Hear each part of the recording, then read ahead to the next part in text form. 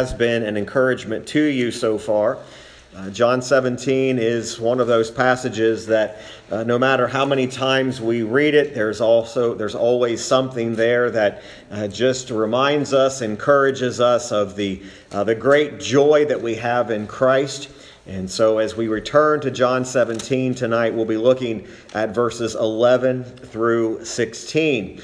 We'll be dealing with the subject this evening of none of them is lost. None of them is lost. If you look with me at verse number 12, notice the wording here. It says, "While I was with them in the world, I kept them in thy name.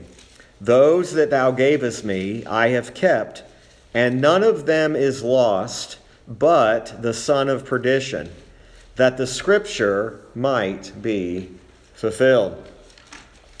We see here a great encouragement to those who are in Christ, but we also see a very definitive line of division between one who was not one of his. He's referred to as the son of perdition. Now you'll notice that at the end of verse 12 it says both of these things are so according to the Scripture, or so that the Scripture might be fulfilled. The Scripture was, of course, fulfilled in the preservation of those who are the sheep, those who are of the elect, but it's also fulfilled in the destruction of a man by the name of Judas, or referred here as the son of perdition. One of the great facts tonight we can rest in is that all of God's Word will be fulfilled. Now we understand that part of the fulfillment of God's Word includes these things that we find great joy in, we rejoice in them. But even in the difficult passages where there is a declaration being made that someone or some nation or some party has been destroyed, it's difficult for our human mind to grab and to grasp that.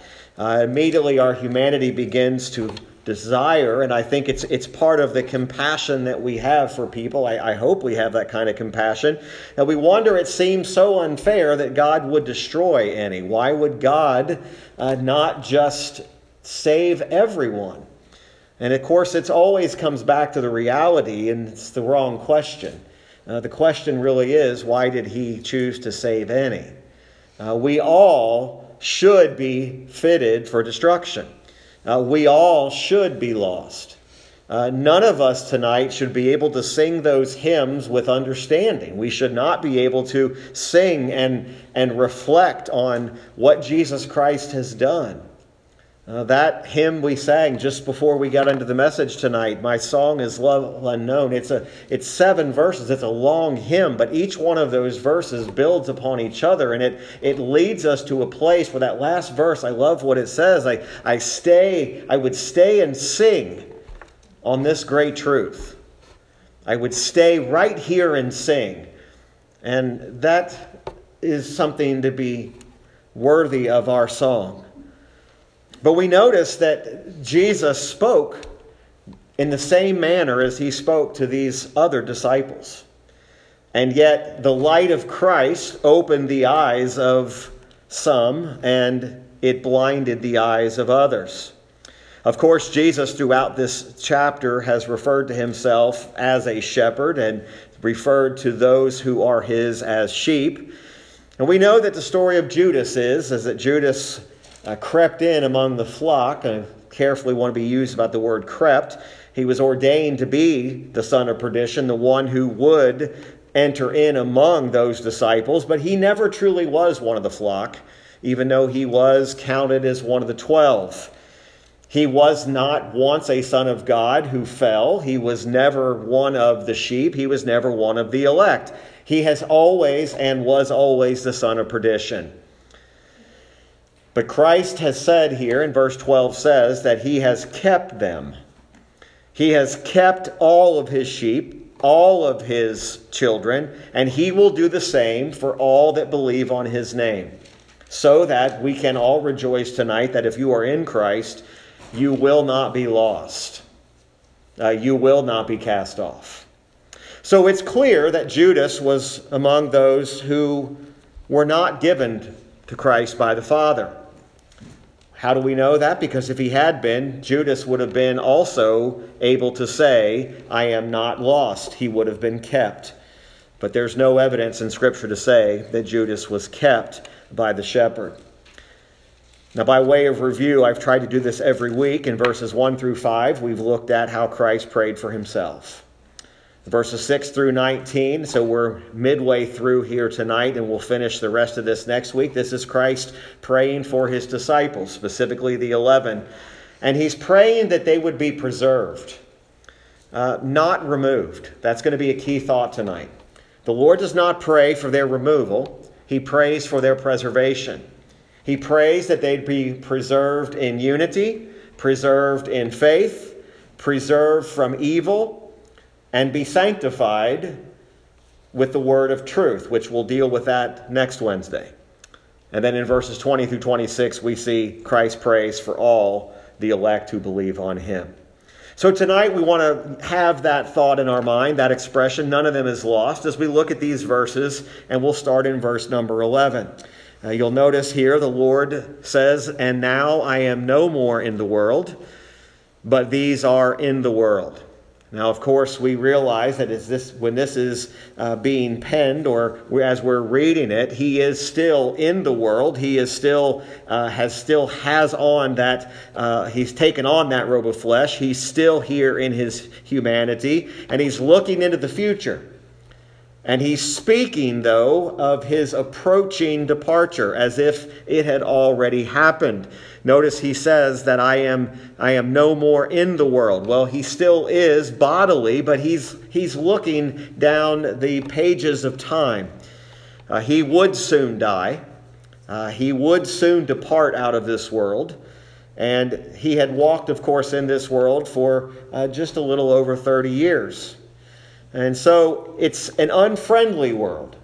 It's a world that's hostile. It's a world that is difficult. It can only be described as a world of unbelief. Now, when we read John 15, you might have noticed that in verse number 18, Jesus kind of made mention of what we're talking about tonight. He said in John 15, he says, if the world hate you, you know that it hated me before it hated you. If ye were of the world would love his own, but because you are not of the world, but I have chosen you out of the world, therefore the world hateth you. Remember the word that I said unto you, the servant is not greater than his Lord. If they have persecuted me, they will also persecute you. If they have kept my saying, they will keep yours also.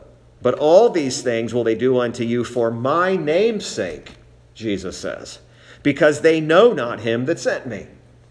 So Jesus, in the chapters leading up to this great prayer, he had already told his disciples, listen, you are going to endure difficulties. You are going to endure afflictions. You're going to be hated for my name's sake. And he, of course, in our text, he goes on and he says, and I come to thee, Holy Father, keep through thine own name those whom thou hast given me, that they may be one as we are. And he's saying, I'm coming to you.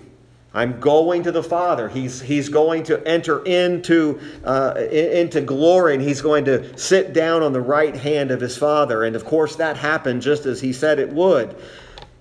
But his disciples would remain here. They would remain here. They would endure what he said they would endure. They would preach the gospel and be exposed to sin, to evil, to temptation, to hardship. But Jesus does not pray to remove them. But notice he says there in verse 11, he says, Holy Father, keep through thine own name. Keep them. Preserve them. Protect them. Through your name, those whom thou hast given me, that they may be one as we are. Our Lord's prayer here is that the Father would protect and guard them. Hedge them in is the idea. Keep them faithful.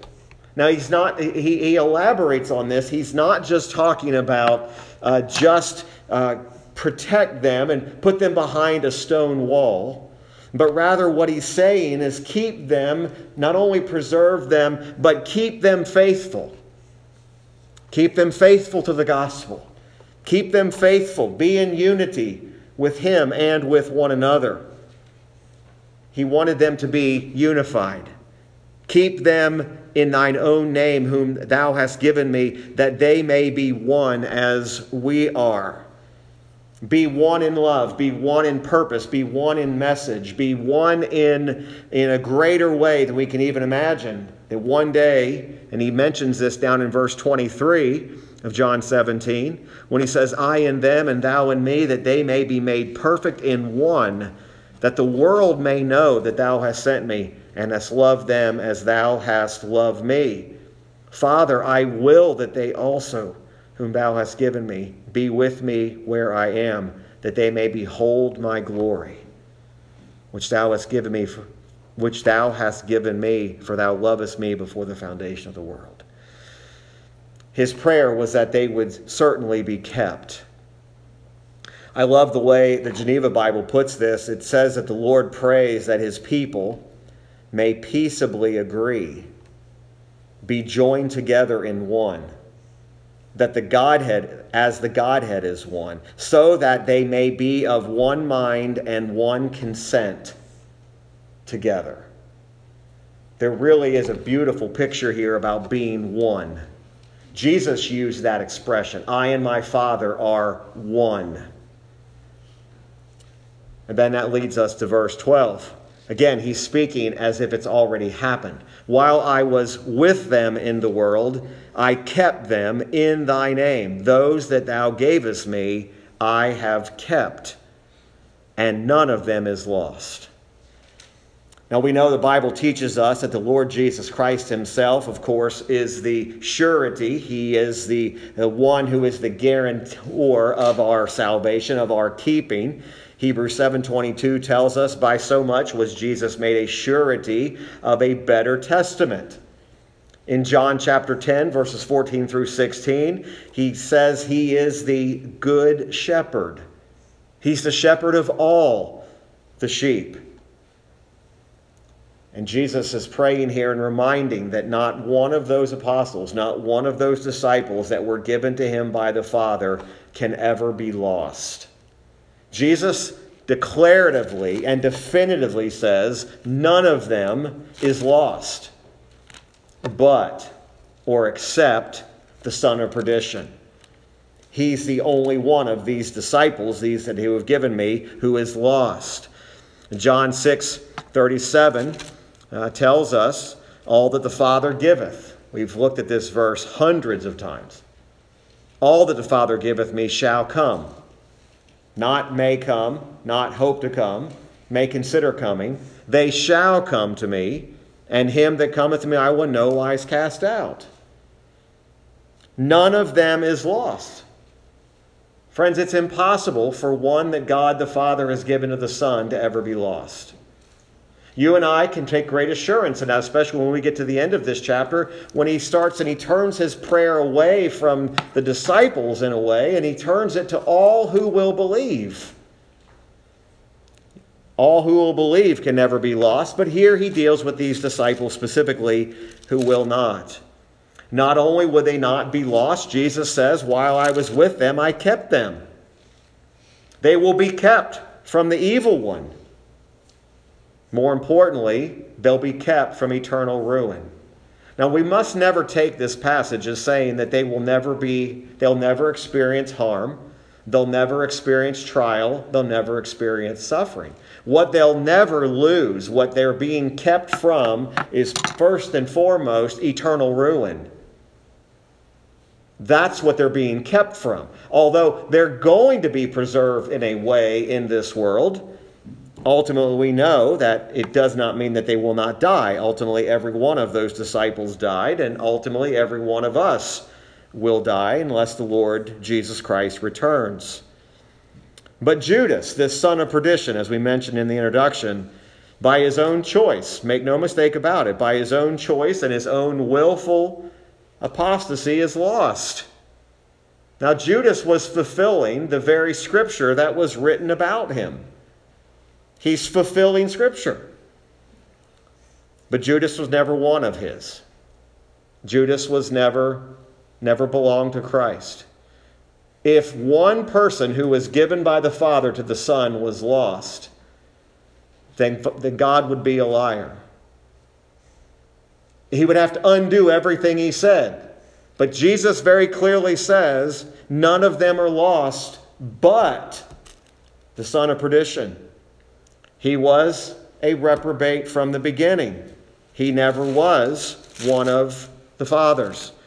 In that chapter we just read in John 6 and verse 64, Jesus says, but there are some of you that believe not, for Jesus knew from the beginning who they were that believed not and who should betray him. This was not a mystery, folks. No, at no point in time was Jesus taken off guard that Judas was the betrayer. It did not come to him as a surprise when Judas showed up in the garden to take him. He knew who he was. He knew what he was there for. And Jesus was fulfilling the Scripture also, just as Judas was. He goes on in that chapter in John 6 and verse 65, and he said, therefore said I unto you that no man can come unto me except it were given unto him of my Father. Now the it there is a reference to ability or willingness. In other words, no man comes unless he's given the ability and made willing by the Father. From that time, now notice this, from that time many of his disciples went back and walked no more with him. You realize Judas was not the only one who at one point appeared to be a disciple and walked away. There were a lot of people who identified with being disciples of Jesus who, as his sayings got harder and harder, they turned and never came back again. And Jesus used this opportunity to turn to the 12. Notice it says, then said Jesus unto the 12, will ye also go away? Then Simon Peter answered him, Lord, to whom shall we go? Thou hast the words of eternal life. Simon Peter, of course, understands that Jesus Christ, where else would we go? And we believe and are sure that thou art the Christ, the Son of the living God. Remember, we studied that on our Sunday morning exposition of Matthew. Jesus answered them, have not I chosen you 12, and one of you is a devil? I don't know if we meditate and think about that question long enough. Peter says, Lord, we know who you are. Can you imagine what the look on their face? I don't want to add to the scripture. Can you imagine the look on their face when he looks at the 12 and he says, have not I chosen 12 of you and one of you is a devil? He spake of Judas Iscariot, the son of Simon, for he it was that should betray him, being one of the 12. Now we're reading that and we have the benefit of having it explained to us. But in this account in John, Jesus didn't say it's Judas, but we're told here's who he was speaking about. One who was lost. One who is still to this day, we have no reason to believe scripturally, is anything but in everlasting fire. So none of them are lost. One of these great mysteries of the way God works, I can't give proper credit to who gave this quote because I could not find it. And maybe it's not that original of a quote, but wicked men, Judas would be an example here, wicked men do what their evil hearts devise. But in all things, they fulfill the purpose of our sovereign Lord.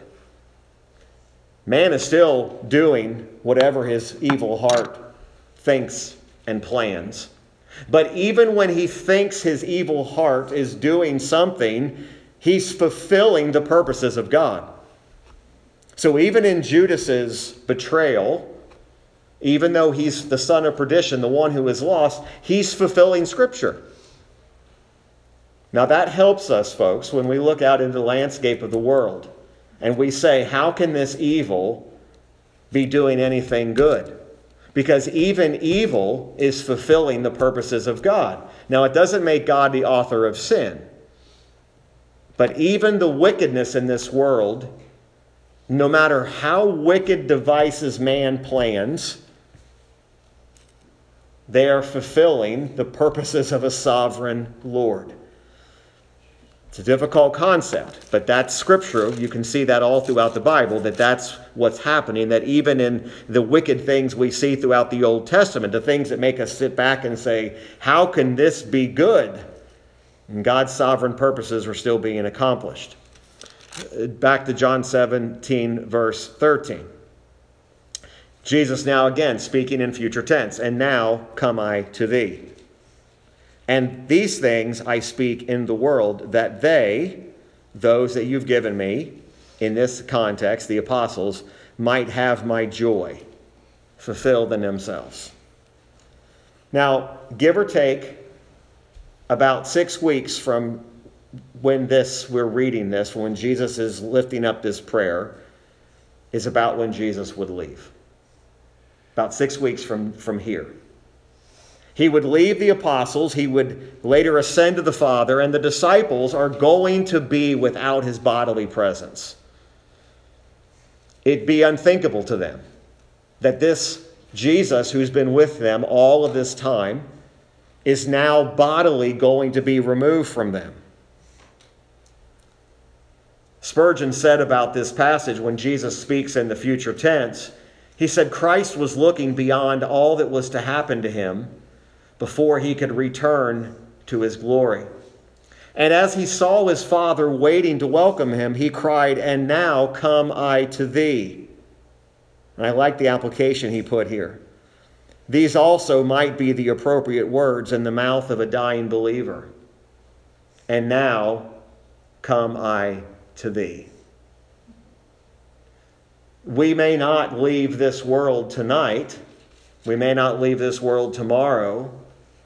But the believer can have on his or her lips, Lord, I come unto thee. That's the tone of what Jesus is saying here.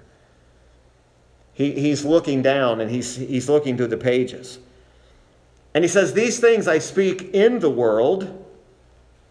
Notice how he says this. I speak in the world that they might have my joy fulfilled in themselves. Can there be a greater prayer than Jesus saying that my disciples might have, notice he doesn't just say joy of any sort. He said that they might have my joy. Folks, can there be anything greater than the joy of Christ? The very sense here is that in this prayer, he has spoken these things in chapters 13, 14, 15, and 16. And he's putting forth this prayer that the joy of his people might not be diminished by his going from them. In other words, he knows this is going to be an event that's going to lead them to discouragement. But he says in all this, I pray that my joy would remain in them. That even what will appear to be the worst event in their life that they've seen, that my joy would still be there.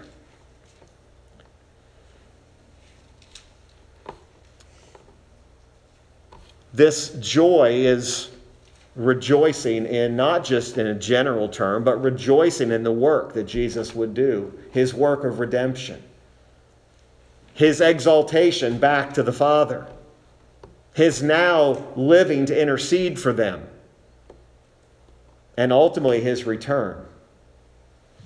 Folks, one of the great things that you and I can have the joy of Christ in our life is the reality of his return. Again, when we were reading John 15, you can see the parallels here. In John 15, verse 11, Jesus clearly says why he's speaking these things. He says, these things have I spoken unto you, that my joy might remain in you, and that your joy might be full. This is my commandment, that ye love one another as I have loved you. Greater love hath no man than this, that a man lay down his life for his friends. You understand the personal words that are being expressed here. He's talking about the great love of himself, laying down his life for his friends. It's kind of hard to imagine being a friend with Jesus. You know, how many times over the years have we sang that song, or maybe you over the years, Jesus, friend of sinners? And have you ever stopped and considered the joy of that truth? A friend of sinners. That's what Jesus is. He's a friend of sinners. He says, "You are my friends if you do whatsoever I command you." In this wonderful prayer, this wondrous intercessory prayer, the words of the Lord is not that we just have joy, or that his disciples would have joy, but that they would have Christ's joy. But that word fulfilled, it doesn't mean I hope they just have a little bit of my joy. To be fulfilled means that they have it in abundance. Listen, folks, I know if we allow our circumstances to drive us, if you allow your circumstances in this life to drive you, you will never be joyful. But if your true joy is found in Christ, you will always find a reason to be joyful. What Jesus is telling them, remember, he's beginning to tell them now the very dark things that are coming, and he's talking about joy on the very doorstep of what is going to appear to be the worst of circumstances. But he says, I want you to remain joy. I want you to remain joyous, joyful.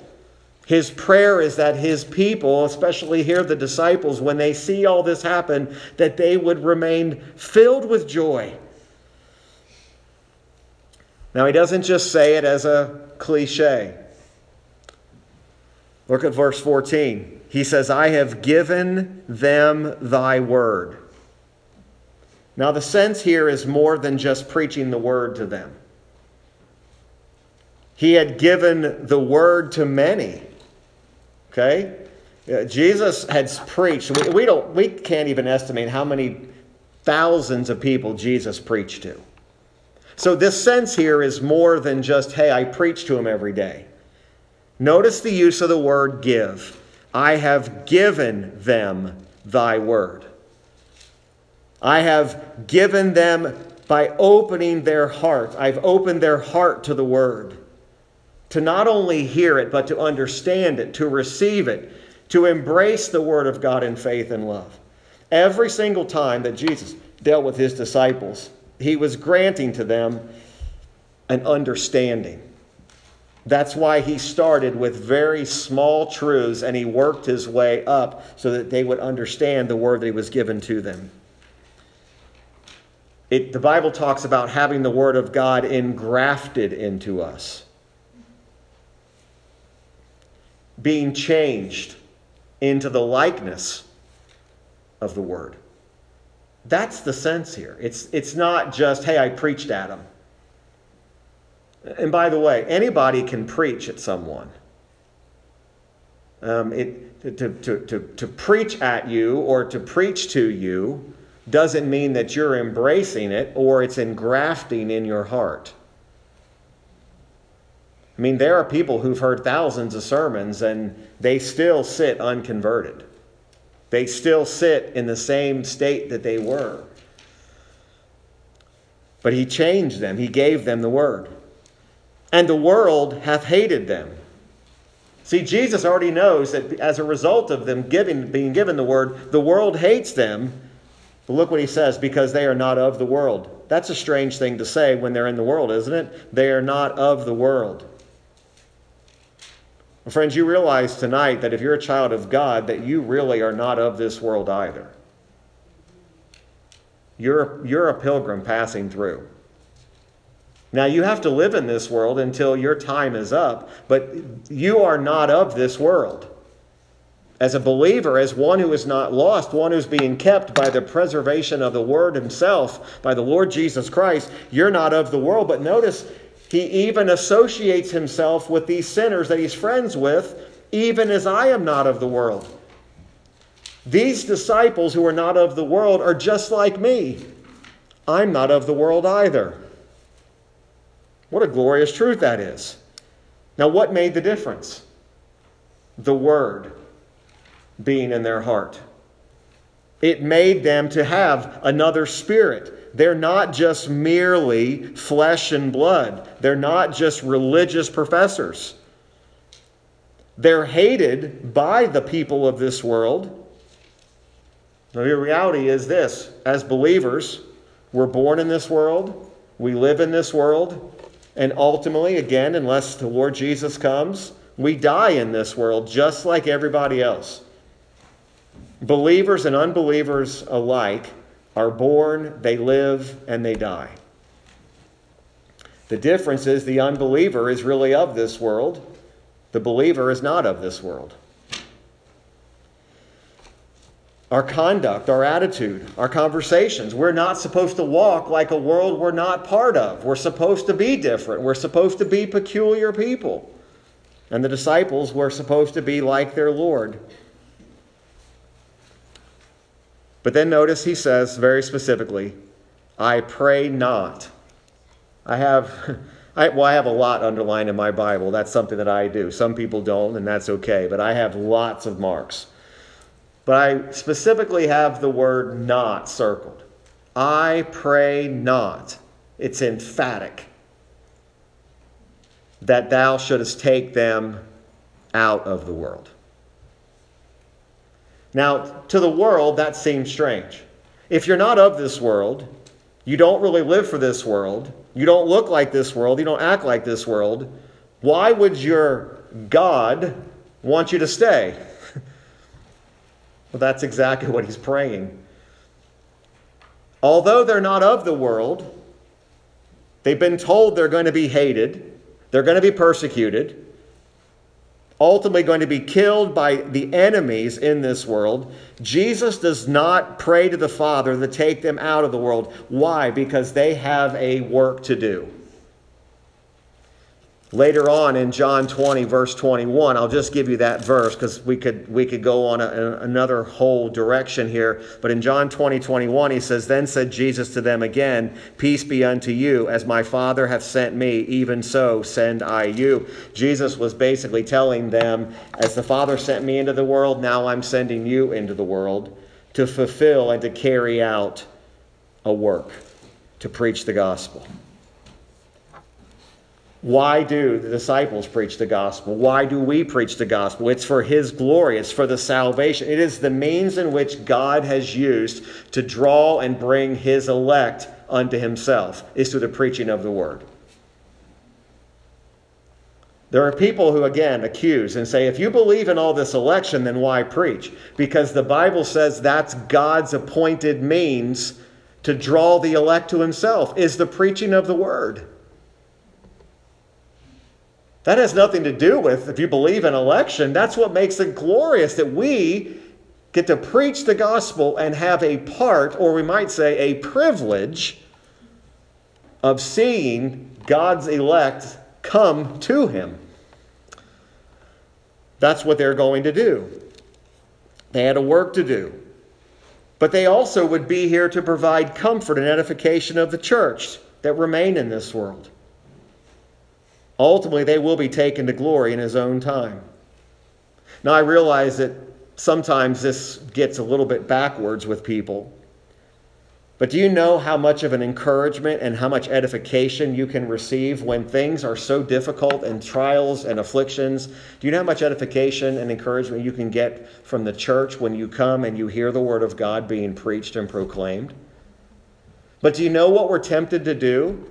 We have something come and afflict us, and instead of fleeing to the church house to be able to hear the Word of God where you're going to get the greatest encouragement, we do the opposite, and we try to stay in the world and let the world comfort you. Listen, when you're going through a struggle, you should be running as fast as you can to where the church meets, because it's the Word that's going to encourage you. It's a strange phenomenon.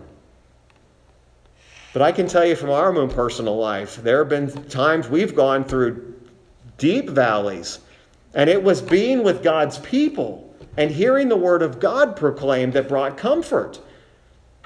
No other person could bring comfort but being with God's people and hearing the word preached, whoever the preacher was, brought great encouragement. So he's praying for deliverance in a sense, but not deliverance in the way that we would think. Again, referencing the Geneva Bible notes. He shows what manner of deliverance he means. Not that they should be in no danger. In other words, he's not praying, God, keep them from any danger. But that they, being preserved from all, might prove by experience that the doctrine of salvation is true, which they received at his mouth to deliver to others. In other words, as they lived in this world and they preached the gospel, they would prove by their willingness to preach and to go forth, and that people were being saved, that the doctrine of salvation is trustworthy and it is true.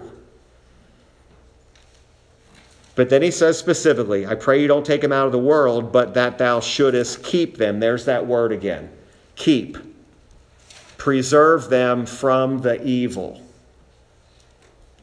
He prays that they might be kept from evil, or it's not a harm to the Scripture or to be kept from the evil one. To be kept from Satan.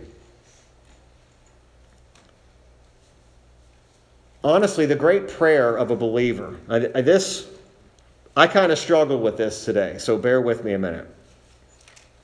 Oftentimes when things get really rough for a believer in this life, it happens when people get older. And I think it's because we think more about death being closer. But sometimes we pray this way. I just wish that God would just take me from this world. That's really not the appropriate prayer. The appropriate prayer is not to pray for death or to be removed, but to be delivered from the common ills or the common evil of mankind. In other words, keep me from these things. Keep me, deliver me from sin. Deliver me from the evil one. The point here is oftentimes when we see things happening in this world, we just want to kind of hole up somewhere and we want to say, okay, I'm just going to stay here and just wait till Jesus comes.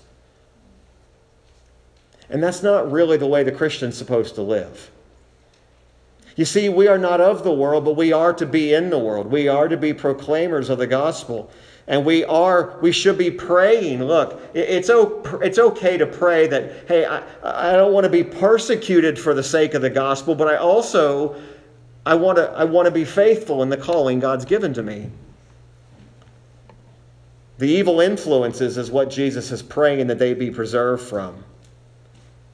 You see, it's especially against evil we need to be delivered from. You realize Jesus doesn't pray here. Again, he doesn't pray to remove them. And he doesn't pray, hey, Lord, can we make a place where we put all the religious people and just shut them away from the world? One of the great, quote-unquote, theologians and one of the great persons that we quote often is a man by the name of Martin Luther. And Martin Luther thought at one time that what all religious people should do is be a monk and be holed up in a monastery somewhere. That's not what believers are supposed to do. We're not supposed to be shut away from the world. We're supposed to be out in the world. We are to be salt. We're to be light. And pray that we would be kept from the evil one and from the evil influences of this world. That's what your prayer should be every day. Keep me from the evil influences. Now think about this for a moment. Think about how dreadful it would be if God's people are overcome by the world. Christ simply prayed that his Father would keep them from the evil. That's what he prayed for. Spurgeon also said this: the sustaining of a saint in this life, to sustain him or her, is a constant miracle. which can only be wrought by God himself. The fact that you and I, as believers in this evil, wicked world, are sustained is an absolute miracle. And you're not the one sustaining yourself. You're being sustained by a work of God. And then Jesus repeats what he said in verse 14. They are not of the world, even as I am not of the world. The Lord repeats the words he said in John 17:14, where they are given this reason why the world hates you, why the world hates the apostles. He's praying for divine protection from the evil one. Those that would hate Jesus Christ and his disciples. You know, against all of the foolishness of the prosperity gospel, I can't find a single passage in Scripture where Christ prays that his people, his disciples, would be rich or be great. I can't find a single instance where he said, I want them to be rich in this world and great in this world. But I do see him repetitively praying that they would be kept from sin and kept from the evil one. I see Jesus praying for strength for his people. I see Jesus praying that they would be brought safely to heaven, but I don't see him praying that we would be the most prosperous people in the world. You know, it really is an abomination to say that what Jesus wants for your life is for you to be rich and great in this world. That's the exact opposite of what Jesus is praying in John 17. He's actually saying, I want you just to protect them from the vicious world that they're going to live in.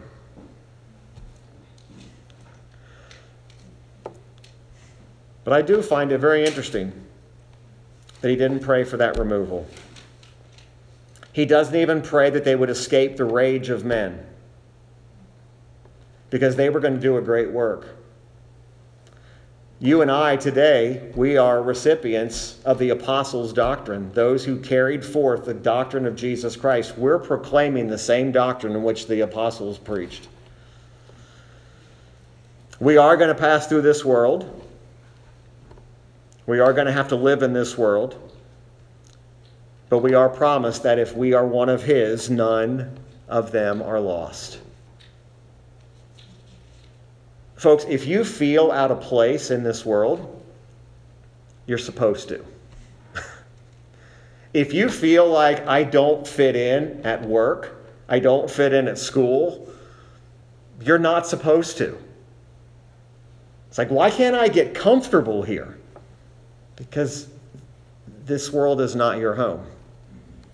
You're not supposed to be comfortable.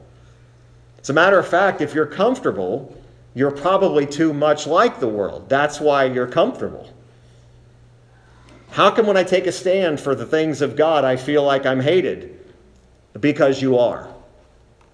How come when I stand up and I try to claim Christ, people despise me? Because they do not know Christ, and they despise him, and because they despise him, they despise you. But the promise of being kept, the promise of being preserved, the promise of safe passage that's guaranteed from this sinful, wicked world to glory one day ought to be a source of great joy for us. You get a great promise that all of the Word of God will be fulfilled. And we can take great joy in that. Next week, if you want to read ahead a little bit, we're only going to be covering verses 17 through 19. And we'll deal with the Lord's next prayer, part of the prayer. He says, sanctify them through thy truth. Thy word is truth. So we'll look at that next week. Let's pray together before we have our closing hymn. Father, we thank you for your word tonight. Lord, we thank you, Lord, that your word has encouraged us as it always does. And Father, even if only just a bit tonight, I pray that our hearts have been encouraged, that as we live in this present evil world, you have not left us alone. And Father, may we think upon often that if we are in Christ Jesus, we will never be lost. Father, help us to remain faithful to our calling. Help us to remain strengthened in our walk and in our faith. Help us to walk worthy of the Lord Jesus Christ. Help us to not be ashamed of the gospel. And Lord, we pray as our Lord prayed for us, not that we would be removed, but that we would be kept in this world. May the gospel go forth. May it draw your people unto you. And may the Holy Spirit of God do his mighty work that only he can do. We thank you and we praise you, and it's in Christ's name I ask these things. Amen. Well, let's stand and we'll finish by singing the hymn 201. 201, There is a Redeemer.